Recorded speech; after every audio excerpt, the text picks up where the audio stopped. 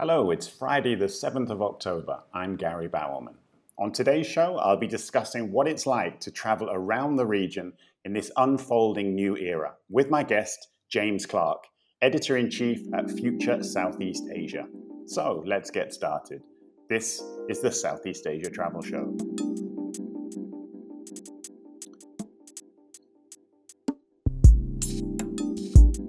Hello, wherever you are in the world, and thanks for listening in.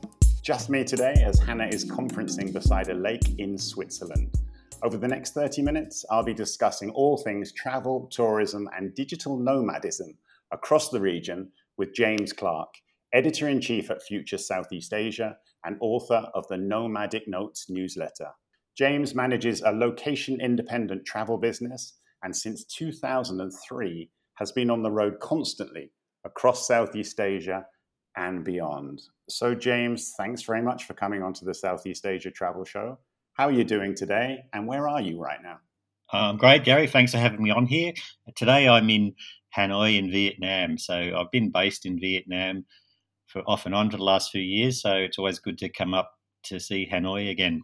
And how is Hanoi at the moment? I guess it's rainy season? It's sort of the end of rainy season and it starts to coming into a really sweet time of year where it's sort of autumnal for this part of the world where it gets a bit cooler and less rainy. So, yeah, definitely the best time of year to come up here. Right. So we're going to talk a little bit about your travels across the region over recent months and back through history as well. That's going to involve quite a lot of train talk.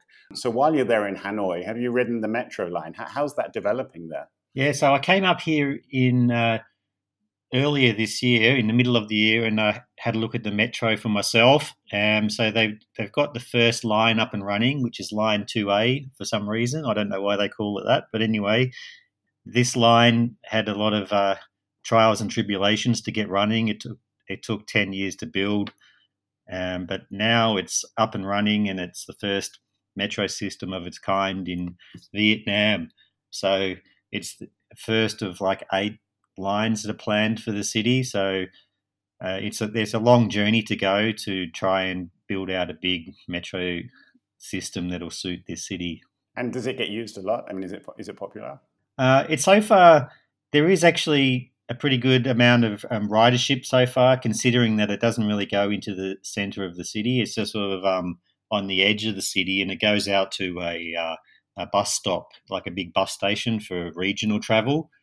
Like if you're a tourist, you'll never even know that it exists because it's not anywhere where you would probably go to as a tourist. So I went out there and had a look and rode it a few times and got off at some different stations just to see what's happening around some of the major stations because it'll probably, help develop some of the areas in the city where they've built it. So for now, the main thing will be just to keep building the lines that will connect to it, so it'll make it a more useful system. Interesting. So let's talk a little bit about you first, James. On LinkedIn, you describe yourself as a long-term traveler and digital nomad since 2003. So looking back, what brought you to Southeast Asia and why did you stay and continue traveling? Yeah, well, I guess I've been an expat since 1999. So I started out doing the working travel holiday visa in London, like Australians get the 2-year UK visa. So I took advantage of that and I lived in London and then I lived in Ireland for a year doing the same visa. And that's when I started becoming a digital nomad at that point, at 2003, just by making websites and online marketing and stuff like that.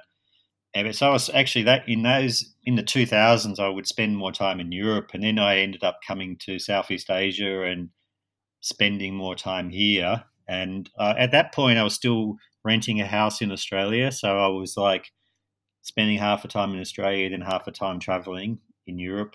But then I just left the house completely and just set up in Southeast Asia around 2009, 2010, and I didn't really think about that I was going to be here this long. I just kept staying every year, and then next thing you know, I've been exploring the region more than anywhere else.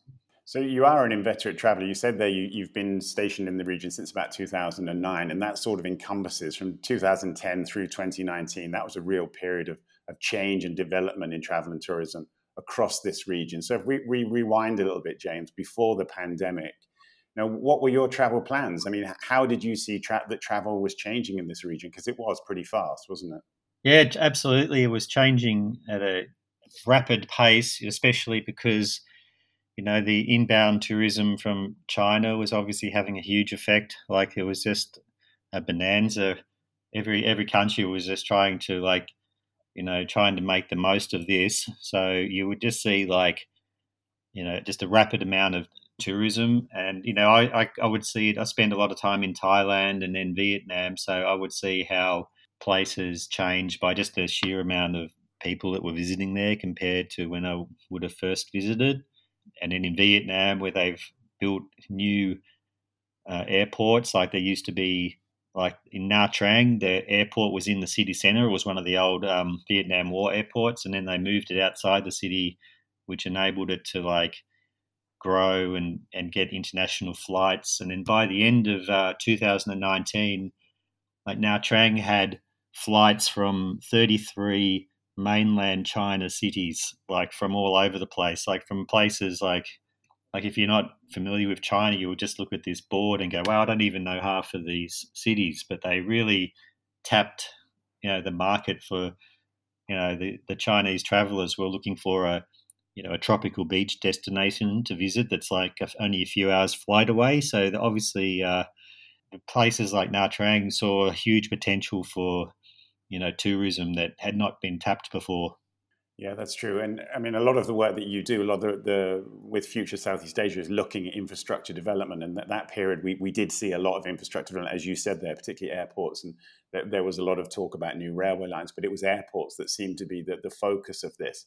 Not much attention pre-pandemic, though, was paid to sustainability, was it? And there was very little talk. There was a lot of talk, sorry, but very little was done. It was all about building out. That seems to have changed now. There's this whole we have to manage the environment after COVID. But that was a big leap of faith, really, through the pandemic, wasn't it? 'Cause if we go back 5 or 6 years, as I said there, it was all really about building out rather than how we actually manage the impact of doing that.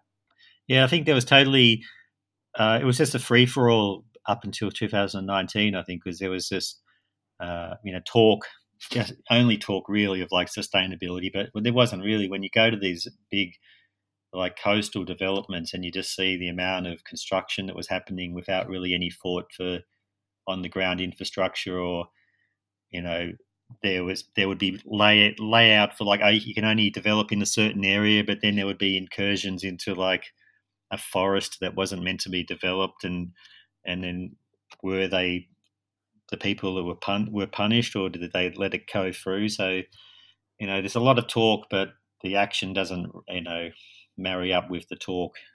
Yeah, that's very true. So let's bring to a close that particular decade, and let's look at COVID-19, because obviously that has changed so much in our region. It's changed so much worldwide, not just in travel, but in the way people live, work, absolutely everything. Where were you when you first heard about COVID-19, or novel coronavirus, as it was called then?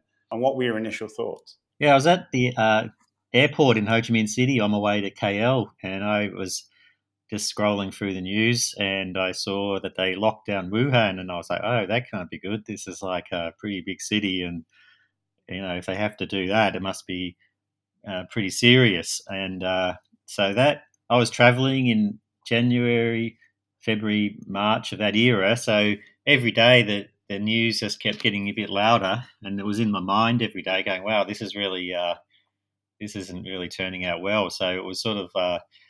I remember that day clearly, and just remember thinking, "Wow, this is something's going on here." Did your mind flash back to SARS? Were you in the region when SARS happened? No, it wasn't. So I kept reading about that was, I guess, the only comparable situation that we had at that point to sort of go, well, will it be like that? Will it be over quickly, or is it going to be something else? Yeah, that's true. So you mentioned that you were traveling 2020, you were traveling January, February, March, and then we moved into a pretty dark period across Southeast Asia, borders closed, that kind of thing. Lockdowns were put in place. Where did you spend the early periods of the pandemic? Yeah, so it was March. I was in Thailand, and then I was the month that's still going, as they say. So it was sort of, I was like, wow, this is really getting out of control. And I was renting a room in Saigon. So I was like, I think I better get back there and just ride it out. So I changed my flight and I went back to Saigon on the 14th of March. And then the borders closed in Vietnam on the 17th of March. So I just sort of scraped in. And then I stayed in Vietnam for the rest of 2020. So we had a lockdown in Saigon in April, and then for the rest of the year it was pretty good because they shut down the borders with China pretty early, and they just shut down as many flights as they could. So we had 0 cases for like months on end. So it was actually a pretty good time to be there because there was you could still travel domestically. So I made the most of that and just travelled around to some places I hadn't been to before, and it was quite good. And then 2021 came around, and then the Delta variant broke out, and it just got out of control there, and we ended up having a big lockdown. I was also on a tourist visa as well, so I kept having to get my visa extended. They were allowing tourist visas to be extended for over a year, so it was pretty good of them to do that. But eventually I had to leave to make sure my visa didn't run out when I was stuck there. So I ended up going to Europe in August last year, and then just by then was traveling around there. Whereabouts did you spend time in Europe?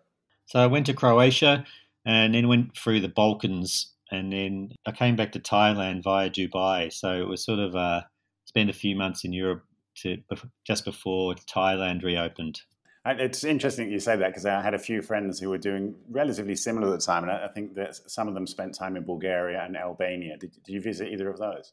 Yeah, I was in Albania, which was great. Coming from like Southeast Asia, big cities, like there were the cities in the Balkans are so not very crowded. Like you just felt like there was a lot of space, and so I felt kind of comfortable just sitting in outside cafes and not going indoors too much and enjoying it there.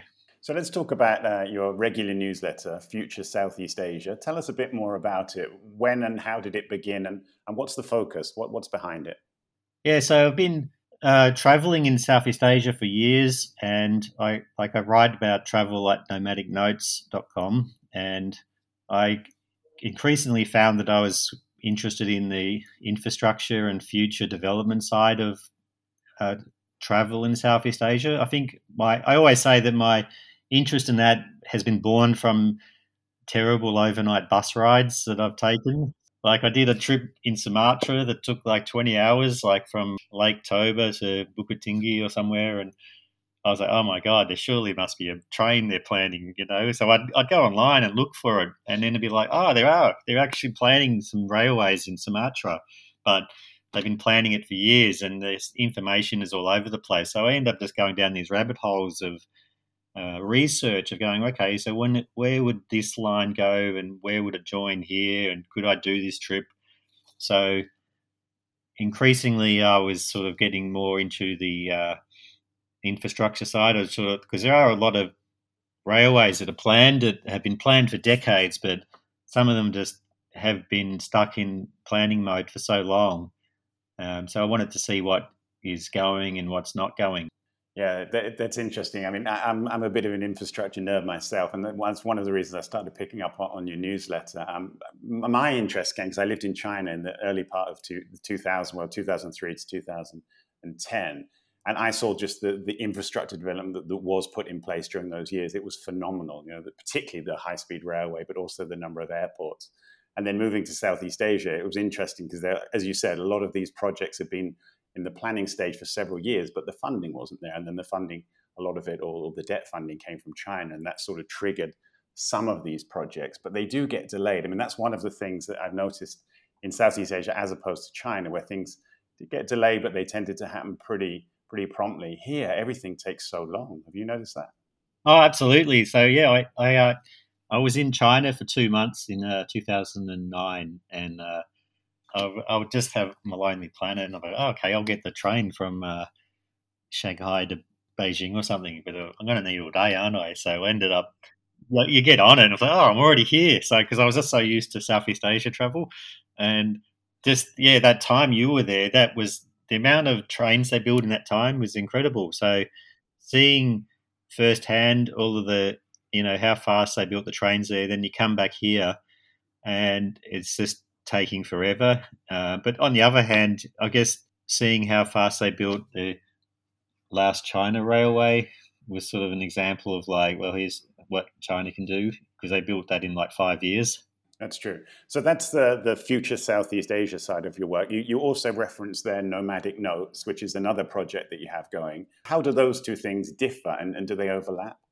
Yeah, there is a bit of overlap. And actually what happened was I was writing more and more about infrastructure and construction in cities in Nomadic Notes, and I was finding that I was sort of getting too nerdy on the infrastructure stuff, where I wanted to keep Nomadic Notes about travel. And it was actually, so I started Future Southeast Asia just part time, where I was just putting like construction updates on there. Like if I go to a city, I'll write a travel report and then I'll do a construction report. And then it was during the pandemic when basically Nomadic Notes the traffic just fell through the floor and died, because there was no one's reading about traveling to Asia.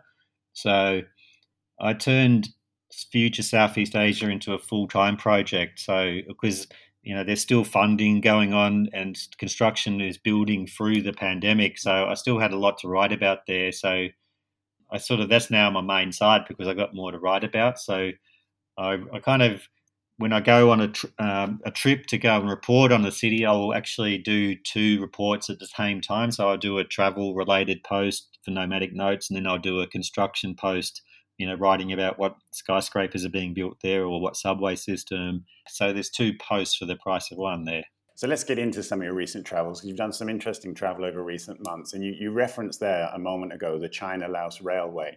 And you actually spent some time traveling on the train. And you wrote a really fascinating photo blog about it. What did you discover about that? And did you enjoy the experience?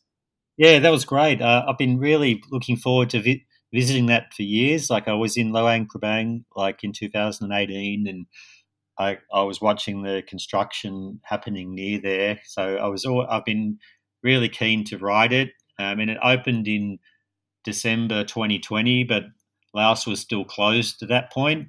So I was just sort of waiting at the border, proverbially waiting at the border, waiting for them to like let me in. So I was pretty much there like within 10 days. I just happened to be in Thailand at the time. So I was like, oh, great. That means I can go up there and have a look.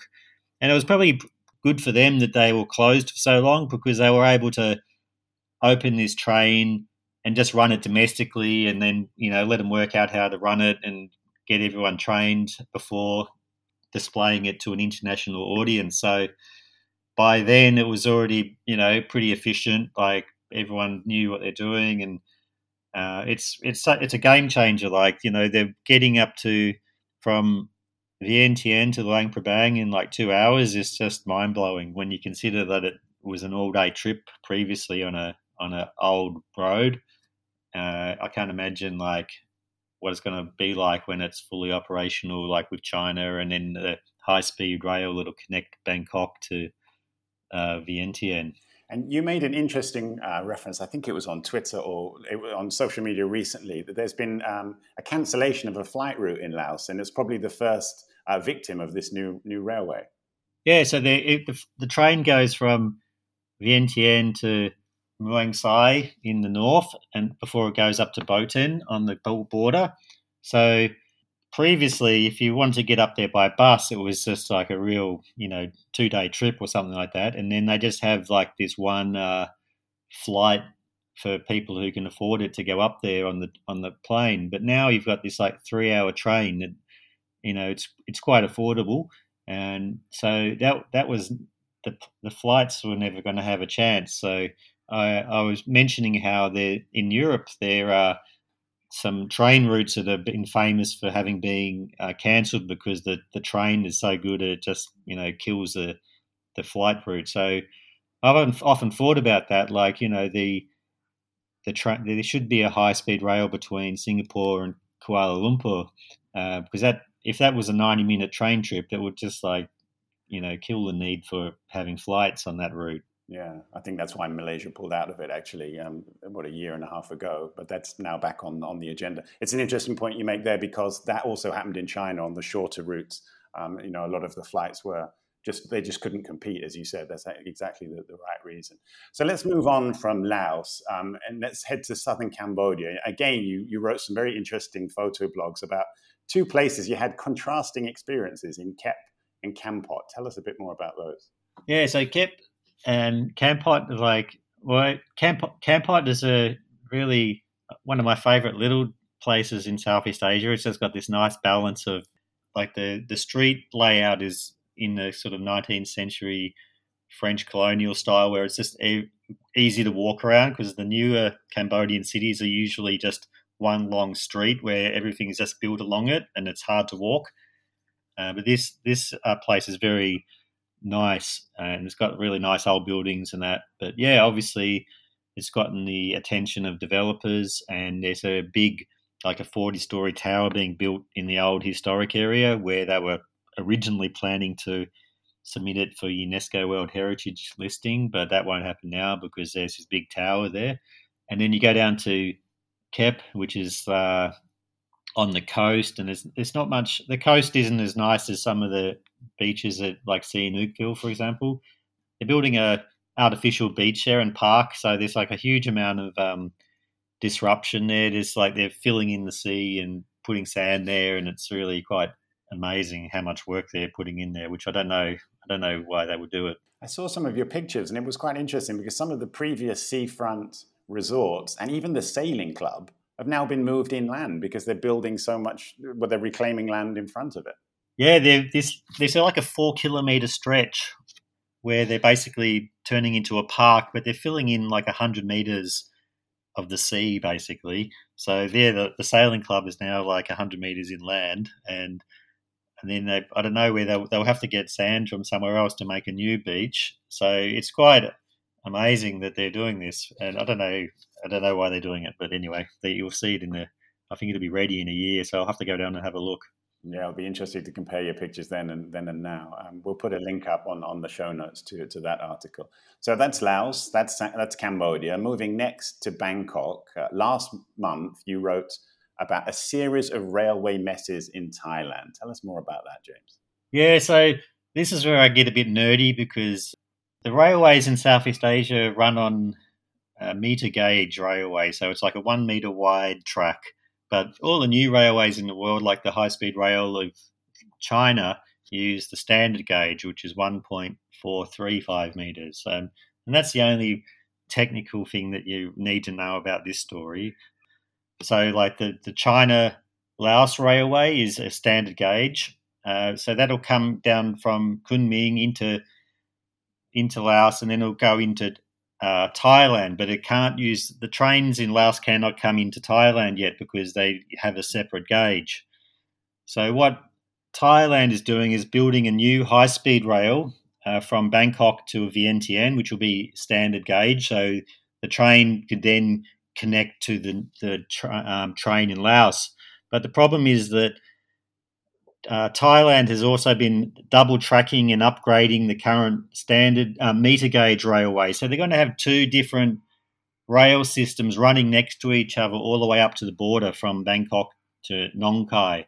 So instead of just going, okay, let's just get rid of the meter gauge and build out the standard gauge, they've been spending all this money on double tracking. And now they're going to spend money on a double-tracked standard gauge. So it's unusual for any country to just do this. And, State Railways of Thailand is just losing so much money. And doing stuff like this isn't going to help because they're just spending money to build this double-tracked system.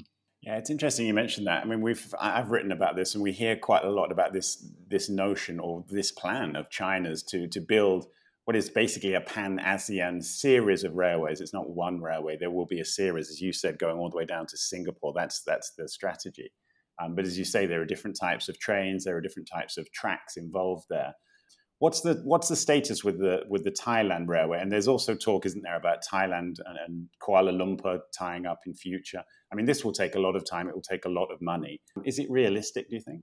Well, it could have been realistic if they had have got together like 20 years ago and like had a forum on like what gauge to use. So it's like the same thing. Malaysia is doing the same mistakes because they've just recently upgraded the railway from Kuala Lumpur to Padang Besar. They've got that electric railway, the ETS train that goes to Butterworth and Padang Besar, and it's great. It's like fast electric railway, but it's a meter gauge as well.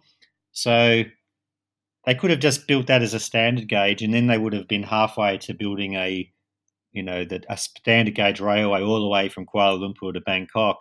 In Malaysia, they're building the East Coast Railway, the East Coast Rail Link, it's called, and it goes over to the East Coast and up again, and that's a 600-kilometre railway that'll be standard gauge. So the same thing, they've got one system which is standard gauge and another system which is meter gauge, and then they can't interlock with each other. So, and then the same with the high-speed railway from Singapore to KL, that will be standard gauge, of course, but they're also fixing up the train from KL to Johor Bahru and upgrading that into a meter gauge electric railway when they should have just ripped it up and built a standard gauge. So there's the same problems happening there as in Thailand.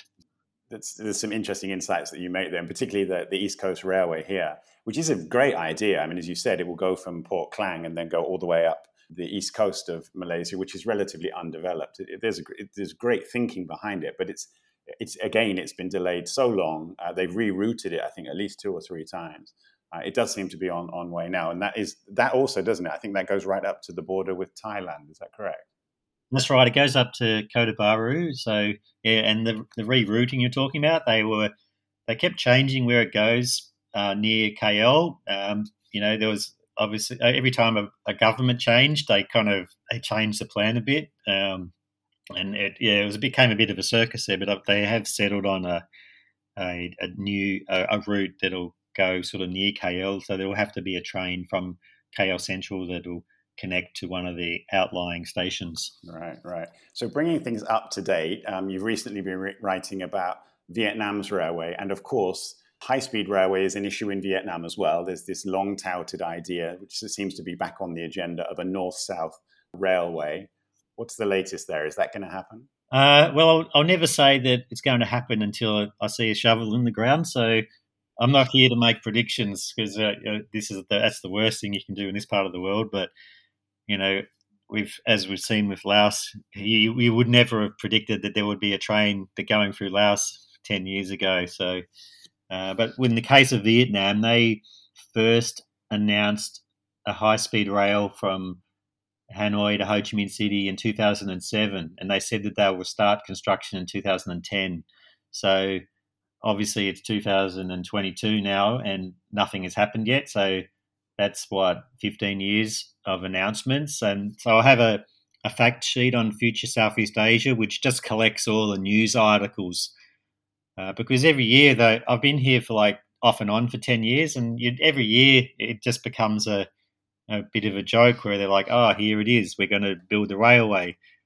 And it's like, oh, didn't I read this article last year? So, yeah, you can go through this page and you'll see every time that the announcement was made. And apparently they're making an announcement last month. So I think there's a big government meeting happening at the moment. So maybe they'll announce it this week. So who knows? But yeah, it'll be a game changer. We've already seen how flights have been cancelled in Laos because it's such a better alternative. There's so many city pairs in Vietnam which could be replaced by the train. And the thing is that most people, business travellers, probably won't even use it to go. If the fastest one is implemented, it'll still the flights will still be better. But there's so many different routes that would just change everything. So it would just be so good if they do it. Yeah, absolutely. So we've basically covered the railway systems of Southeast Asia, James. You've been traveling nonstop as soon as you were able to after the pandemic lockdowns and border closures started to ease. What are some of your observations that you've noticed in this sort of unfolding era? Have things changed in terms of travel? Have they not changed as much as maybe was expected, or is it somewhere in between? Yeah, so I've came back to Thailand when I was able to. So that was sort of at the end of last year. So obviously, it's sort of like a tour of like doing a body count of what's still open and what's still closed. Like I started out at Khao San Road in Bangkok at in January this year when it was just dead. There was just no one there. There was just so many closed shops, and there's no way to tell if they were going to reopen or if they were just closed temporarily. And places like the big cities like Bangkok or Ho Chi Minh City, they rely so much on provincial workers. People like you come to Saigon and half the people live there from the Mekong Delta, and they all went home. So getting all the workers that were working in tourism back into jobs again is going to take a long time because there's just people aren't coming back home. They're like, well, I'm going to stay here because do I want to go back to the city and work again in these jobs? So it's going to take a long time to get everything back to normal. So traveling around the islands of Thailand earlier this year, I saw there's so many places were closed, and the workers who usually there were not there. So on the one hand, it's been good to travel. Like the airport's been pretty good. Like I've been coming in and out of Bangkok, and it's like been great. We haven't had any of the problems like Europe where they've had all of these airport delays and lost luggage and that. Here it's been pretty good. So we're sort of not at the peak time yet, but yeah, we're still going to need a few years to see what reopens fully again. Yeah, that's good observations, James. So you're on the road pretty much constantly. You've been in Hanoi, I think, now for about 10, 11 days. Where are you going next? And how far in advance do you plan? How do you decide where you're going to move to and how long you're going to stay? Well, at the moment, I've been traveling more than I have been in the last sort of 5 or 6 years because I would have a base in Ho Chi Minh City. Like I was renting a place for a few years there. So it was quite, when I say I'm traveling a lot, I was just staying there and coming and going, sort of hub and spoking. But since I left last year, I haven't had a long-term visa anywhere, so that sort of like upended my setting up a base somewhere. So and also because I was just in one place for 16 months or something. That was the longest I've ever stayed in one place since I became an expat in 1999. So that was like I feel like I'm making up for lost time. But usually I would just plan my year ahead by just picking out some events or conferences or a couple of places that I would like to go at a certain time of year, and I'd use that as an anchor, and then I'd just sort of build itineraries around that with some flexibility. So now, for me, it'd be like here I'm just going to spend a lot of time building up future Southeast Asia. So I look at there's some exciting new developments happening. Like they're saying that the Jakarta-Bandung high-speed rail will open in June next year. So that'd be something I would love to be there near the start of. And there's a new railway that was meant to be opening this month in Sulawesi of all places. Like there's the first 100-kilometre stretch of the Trans-Sulawesi Railway. So if there's a new railway, I'll go and have a look at, and then I'll just fill in the gaps from there. Brilliant. James, fantastic to talk to you. Is Malaysia on your horizon anytime soon? Absolutely. I was there like 2 months ago. I went down to Forest City, which I haven't written about yet, so stay tuned for that. And I'm a regular visitor 2 or 3 times a year in normal times to Kuala Lumpur, and Penang is one of my favourite places in the world to just hang out at. So yeah, we'll see you there at some point. Yeah, absolutely. Couldn't agree more about Penang as well. I was lucky enough to live there for a year, and Yes. I was dragged back kicking and screaming to KL. But yeah, and any chance I get to go to Penang, yeah, I love that place. Absolutely. Great. James, thanks very much for joining me today, and thanks very much for your insights, and hope to see you at some point here in Malaysia. I'll see you there. Thank you. So that brings to a close this week's show. My grateful thanks to James for sharing his regional insights with us today. I hope you enjoyed the podcast, and don't forget to send us your thoughts and your comments on anything we discussed or anything we missed out. Drop us a message on our LinkedIn page at the Southeast Asia Travel Show. And as always, you can catch up with the Southeast Asia Travel Show's full back catalogue on our website, the seasiatravelshow.com. So that's a wrap for today. Hannah and I will be back next week to talk more travel and tourism in Southeast Asia. We'll see you next time.